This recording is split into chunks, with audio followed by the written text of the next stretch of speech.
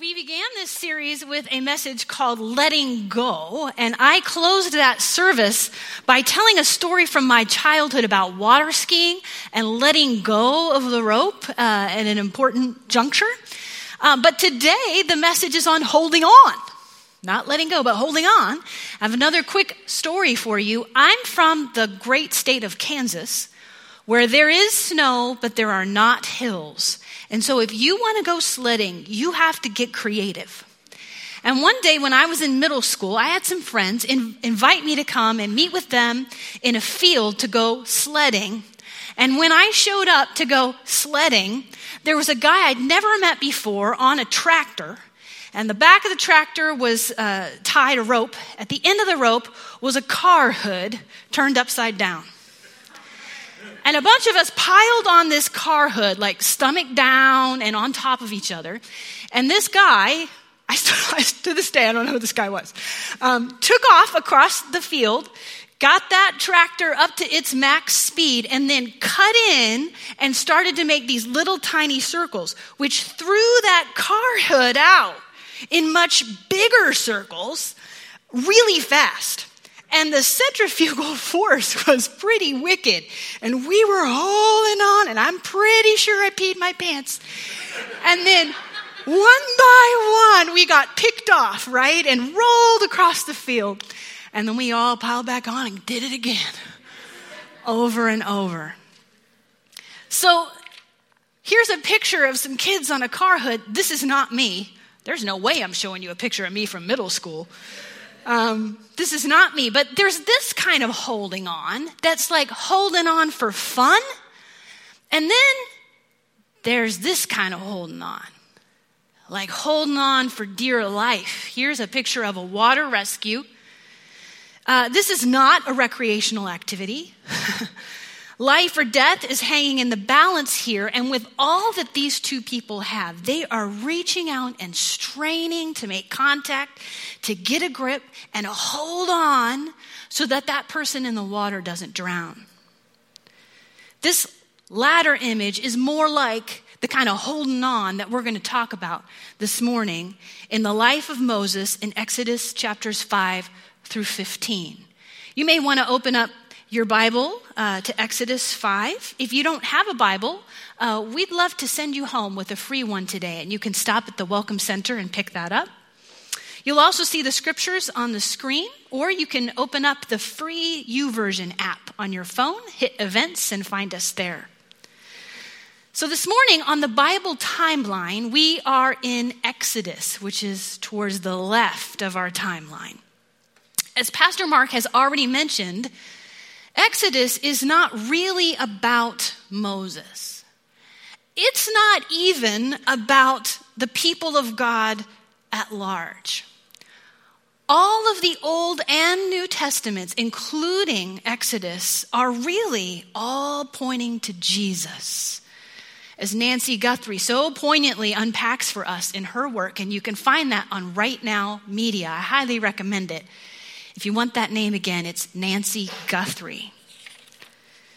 When we last left off, Moses had been living in the land of Midian for about 40 years, raising a family and herding sheep, when God appeared to him in a burning bush and told him to go back to Egypt and to confront the Pharaoh, that's another name for king, and to lead the people of Israel out of that land and out of slavery into the promised land that had been promised to Abraham almost 500 years before this. God tells Moses right up front, this is not going to go well. Initially, this is not going to work. Moses is going to have to hold on and hang on to this promise. And after God strikes the Egyptians, and after God does some signs and wonders, then Pharaoh's going to let them go. But Moses is not told how many strikes this is going to take, how many wonders this is going to take, or how long this is going to take. He does know from the get-go that he is in for a ride. So at the age of 80, Moses loads up his family. He heads back into Egypt. He reunites with his older brother Aaron, who's going to be his colleague in this endeavor.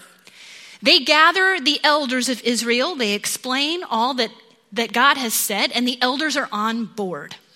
And so it begins.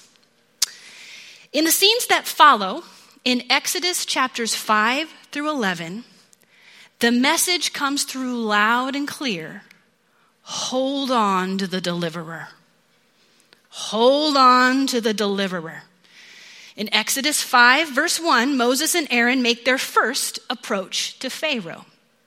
It says this, "Afterward, Moses and Aaron went to Pharaoh and said, 'This is what the Lord, the God of Israel, says. Let my people go, so that they may hold a festival to me in the desert. Let us take a three-day journey into the desert to offer sacrifices to the Lord our God.'" Well, Pharaoh is outraged that they would even ask. And not only does he deny the request, he says that the Israelite slaves must continue making the same number of bricks every day, but they will no longer be provided the straw they need to make those bricks. Then, when the Israelites cannot keep up with that quota, they're beaten. They are understandably angry, and they take it out on Moses. Now, Moses had been braced for opposition from Pharaoh, from the Egyptians, from them. But Moses wasn't braced for this kind of opposition from his own people, from us. And he quickly begins to lose his grip. Exodus 5:22, "O Lord, why have you brought trouble upon this people? Is this why you sent me? Ever since I went to Pharaoh to speak in your name, he has brought trouble upon this people, and you have not rescued your people at all." I suspect that some of us in this room can relate to this. When we have determined to hold on to God and to hold on to his promises and to live that out, we can withstand opposition from them, from the others that we basically see as over there. We even often expect opposition from them. But when we get pushback from someone in our own circle, maybe a member of our family, maybe a close friend, a confidant, someone from whom we were not expecting opposition, that is way harder to withstand. Anybody want to give a witness to that? But that's still a time to hold on. God responds by reminding Moses of the promise and instructing him to tell all of the Israelites about it. Moses has already explained it to the elders. Now he's explaining it to everyone. And in response, do they rejoice and apologize for ever doubting him? No, they do not. Exodus 6:9. Moses reported this to the Israelites, but they did not listen to him because of their discouragement and cruel bondage. Discouragement and cruel bondage are two of the things that make it hard to grasp on. Anybody want to give a witness to that one? Good thing God was already holding on to them. Now I'm going to tell you the next 4.5 chapters in rapid fire, so buckle up. Here we go. Moses and Aaron make the demand of Pharaoh again. Let my people go. Pharaoh says no. God makes Aaron's staff turn into a snake to demonstrate his power. Egyptian magicians make their staffs turn into snakes. Moses and Aaron make the demand again. Pharaoh says no. Then we get the first plague. God turns water into blood. Egyptian magicians turn water into blood. Moses and Aaron make the demand again. Pharaoh says no. We get the second plague. God sends frogs. Egyptian magicians also produce frogs. We get the third plague. God sends gnats. And Egyptian magicians, ... can't replicate gnats. And they can't replicate anything else that follows, which includes the 4th plague of flies, the 5th plague, death of livestock, the 6th plague, boils, the 7th plague, hail, the 8th plague, locusts, and the 9th plague, darkness. Now, through all of this drama and through all of these twists and turns, on this roller coaster, Moses and Aaron are holding on to the deliverer. They're holding on to this promise. And there's something that I want you to see in chapters 5 through 11, the first 9 plagues. While all of these plagues just look like random mayhem to us, they just look like a chaotic nightmare, these are actually very specific, very deliberate choices that God is making. The plague of water turning to blood was really about the Nile River that was the Egyptian god Hapi. The plague of frogs was about the Egyptian frog god, Hept. The plague on the livestock was about the cow god, Hathor, and the ram god, Khnum. And we could go on and on. One by one, God is demonstrating his power over these false gods and idols that the Egyptians counted on and believed in and drew strength from. And I wonder how many of the Israelites were also influenced by these gods. Maybe after being hard-pressed for so long, we're tempted to reach out to these false gods in desperation, hoping for some kind of relief. We don't really know the details of that at this point in the story, but later on in the Old Testament, we get some evidences that the Israelites had picked up some things from these Egyptian gods. What we do know is that these false gods were associated with this period of slavery. And very specifically and very deliberately, God humiliated and leveled them as he delivered the Israelites out of bondage. When God delivered the Israelites out of slavery, he did so very specifically for the sake of his own glory and for the sake of people understanding his glory, so that there could be no doubt that he alone was Lord over all these other false gods and idols. All these things that had been part of the chain around the Israelites' neck. In Galatians 4, Paul talks about how Jesus came to deliver us out of slavery. Galatians names slavery to the principles of the world, slavery to the law and death, slavery to false gods. And as Jesus the deliverer comes for you, he does not come for you in only a general way. He does not come to deliver you only generally from sin or only generally from falsehood.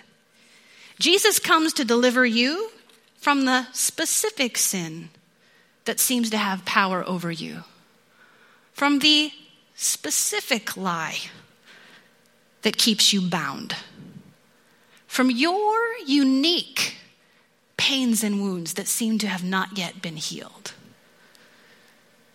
If we had time this morning, I would tell you some stories about my own life and about how Jesus has shown up and stood up to very specific lies and wounds and sins in my own life and set me free from bondage.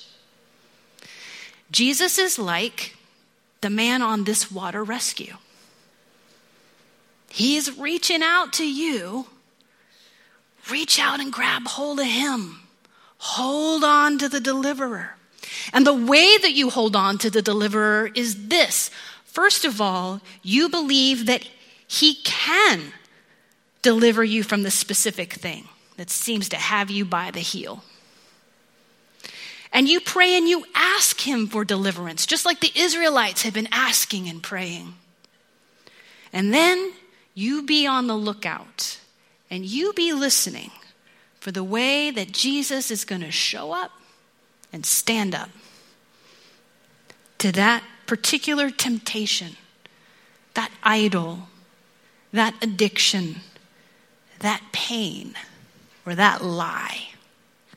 And one of the ways to watch and listen is to go to God's word very regularly, because a common element of deliverance is when the deliverer will guide you to a very particular scriptural passage that speaks right to where you are.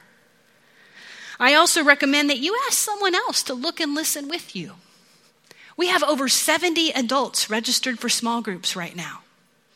I suggest that you ask someone in your small group to help you watch and help you listen for the ways God is coming for you in a particular area you need him to come. Ask them to help you hold on to the deliverer. Hold on to the deliverer.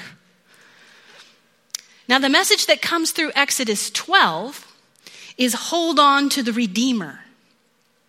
Prior to the 10th plague, the plague on the firstborn, God gives instructions that every Israelite household is to take a perfect lamb, slaughter it, and spread the blood over the doors of the houses where they're going to eat that roasted lamb meat. Exodus 12, verses 12 to 13. On that same night, I will pass through Egypt and strike down every firstborn, both men and animals. And I will bring judgment on all the gods of Egypt. I am the Lord. The blood will be a sign for you on the houses where you are. And when I see the blood, I will pass over you. No destructive plague will touch you when I strike Egypt. We call this event the Passover. Notice that the blood will be a sign for you, for the Israelites. God is not confused or forgetful about which houses have the people who believe in him and who've slaughtered a lamb. He doesn't need the do not disturb sign on the door to make sure this goes right.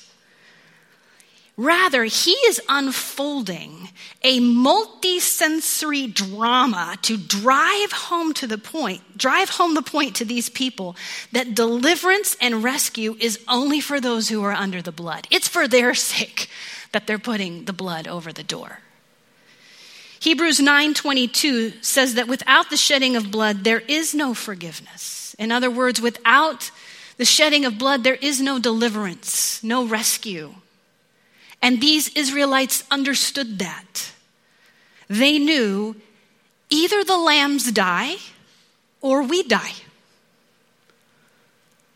Either the lambs die or we die. It's going to require somebody's blood. Exodus 12, 28 to 30. The Israelites did just what the Lord commanded Moses and Aaron. At midnight, the Lord struck down all the firstborn in Egypt, from the firstborn of Pharaoh, who sat on the throne, to the firstborn of the prisoner who was in the dungeon, and the firstborn of all the livestock as well. Pharaoh and all his officials and all the Egyptians got up during the night, and there was loud wailing in Egypt, for there was not a house without someone dead. The word redeem means to buy back something that was lost or sold. Redeem, to buy back something lost or sold. God, the deliverer, was buying back the Israelites out of slavery with the blood of lambs. In John 1:29, John the Baptist looks up, he sees Jesus, and he says, "Look, the Lamb of God who takes away the sin of the whole world." And Paul says in 1 Corinthians 5:7, Jesus is our Passover lamb. The author of Hebrews in chapter 9 says Jesus' sacrifice was once and for all. Jesus, the Redeemer, buys us back from slavery to sin and death with the payment of his own blood. Not the blood of lambs, the payment of his own blood. and we are meant to hold on to him as Redeemer. Either we hold on to Jesus' death, or we die by being separated from God in this life and in the next life. In Exodus 12, God gives the people instructions that from now on they have a new calendar. And every day is going to be counted from this event. Everything from now on is going to be oriented around their redemption. They no longer have their own calendar or their own agenda. This is now the centerpiece of their lives, the centerpiece of their existence. One of the ways that you hold on to the Redeemer is not only to hold on to his substitutionary death, coming under his blood instead of our own, but also getting our whole lives oriented around this reality. 1 Corinthians 6, 19 through 20 says, "You are not your own. You were bought with a price. And now honor God with your body. If you've been redeemed, you are no longer your own. Jesus bought you. He bought you back. And there's no longer any such thing as your calendar, your agenda, your money, your body. He's the rightful owner of all those things." So this begs the question, what is the next part of my life or the next part of your life that needs to come in alignment with that reality? Everything's to be oriented around that reality. That is what it means to hold on to the Redeemer. Hold on to the Redeemer. And finally, the message coming through Exodus chapters 13 through 15 is to hold on to the way. The plague on the firstborn is the thing that finally makes Pharaoh relent, at least temporarily. So Moses and Aaron lead the Israelites out of Egypt and out of slavery. And they're following God's manifestation in a pillar of cloud by day and a pillar of fire by night. Exodus 14:8 says, the Israelites were marching out boldly on foot. And that's about the time that Pharaoh had second thoughts and came after them in chariots. I don't think I mentioned that the Israelites are now pinned up against the Red Sea with nowhere to go and nowhere to hide. And just 2 verses after marching out boldly, in Exodus 14:10, it says they were terrified.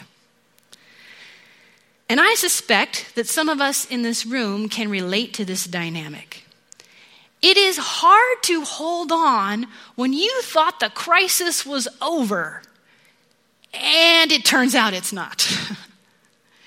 It is hard to hold on when you thought you just finally came out of the woods, and apparently you have not. In that circumstance, it can be very easy to go from bold to terrified. And it can be very hard to hold on. Does anybody want to give a witness to that one? Exodus 14, verses 13 to 14. Moses answered the people, "Do not be afraid. Stand firm, and you will see the deliverance the Lord will bring you today. The Egyptians you see today, you will never see again. The Lord will fight for you. You need only be still." Then God miraculously divided the Red Sea, making a way through with a wall of water on either side. And the Israelites simply put one foot in front of the other and walked through. No swimming, no frantic raft building, no drowning, no turning and trying to fight the Egyptians and dying. They just followed the way that God opened up. They held on to the way. And then when the Egyptians started to pursue them, God caused their chariots to get stuck. He caused them to get confused and disoriented. And then he allowed all that water to rush back in. And the Egyptian army was utterly destroyed. For a long time, I felt like the little girl with her finger in the dam, if any of you know that story. Let me tell you that there's about 14 things wrong with what I'm about to say, but I'm just trying to describe how I felt, okay? I felt like the little girl with her finger in the dam. And every time that something happened that meant that people moved on from our church or shifted responsibilities in our church, I felt like I needed to find another finger or another toe to stick in the holes and plug it up and keep it going. And I felt like if I didn't do that, then everything would come crashing down and there would be a horrible flood and it would all be my fault. Again, I know there are so many things about that thinking that are sinful and just wrong, but that is how I felt. And at a crucial time, I was at district conference at a worship service, and I was down in the front on my knees at the altar.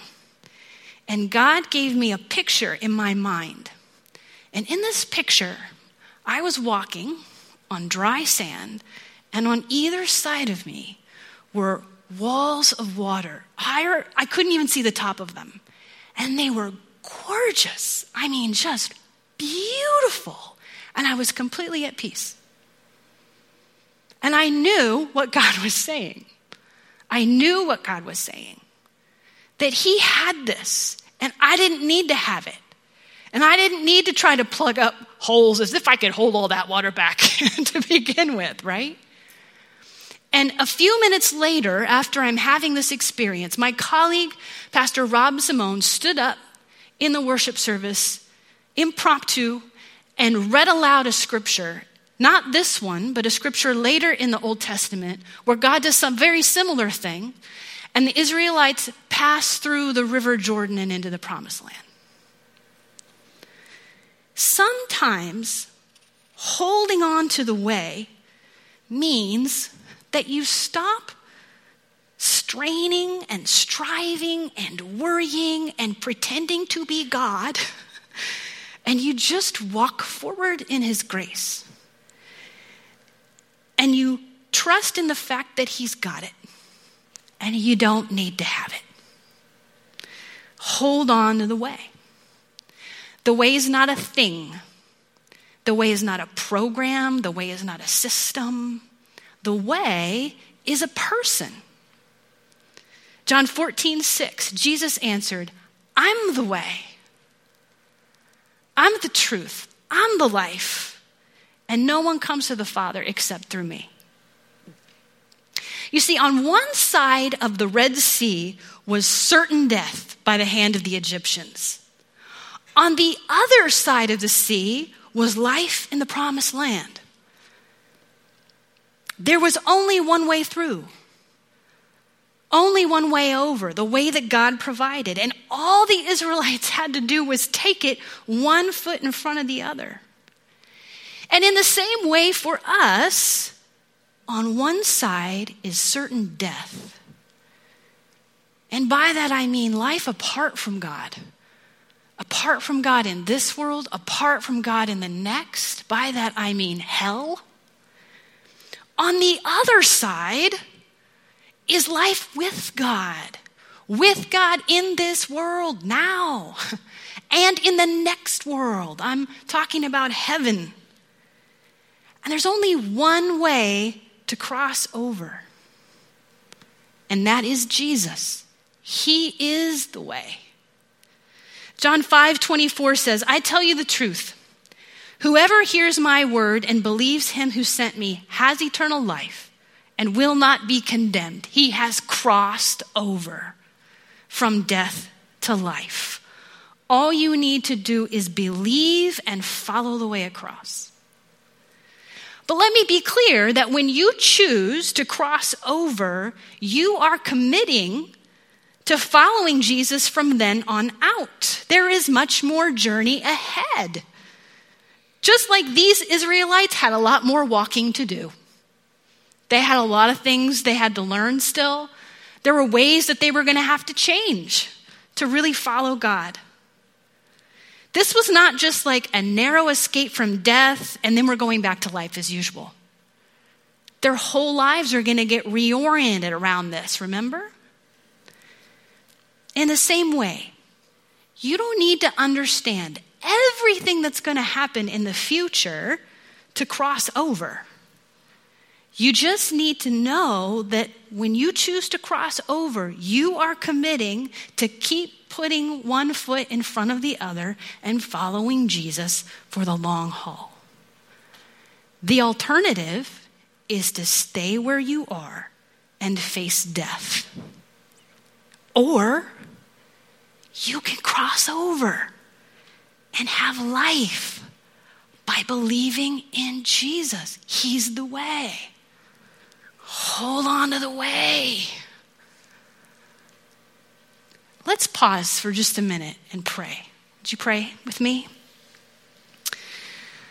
God, I thank you for being here with us this morning. I trust that you are here. And by your word and your spirit, you are at work. God, I am so grateful that you can make the things clear that I could never make clear. And I trust that you're doing that right now in our midst. Those of you in this room who can hear my voice, if you've never crossed over from death to life, but you're ready this morning to say yes to Jesus, to believe in him for the first time, say yes to the way. If that's what you want to do this morning, would you stand right where you are? If you've never crossed over from death to life, you've never taken the way, but you'd like to do this morning, would you just stand right where you are?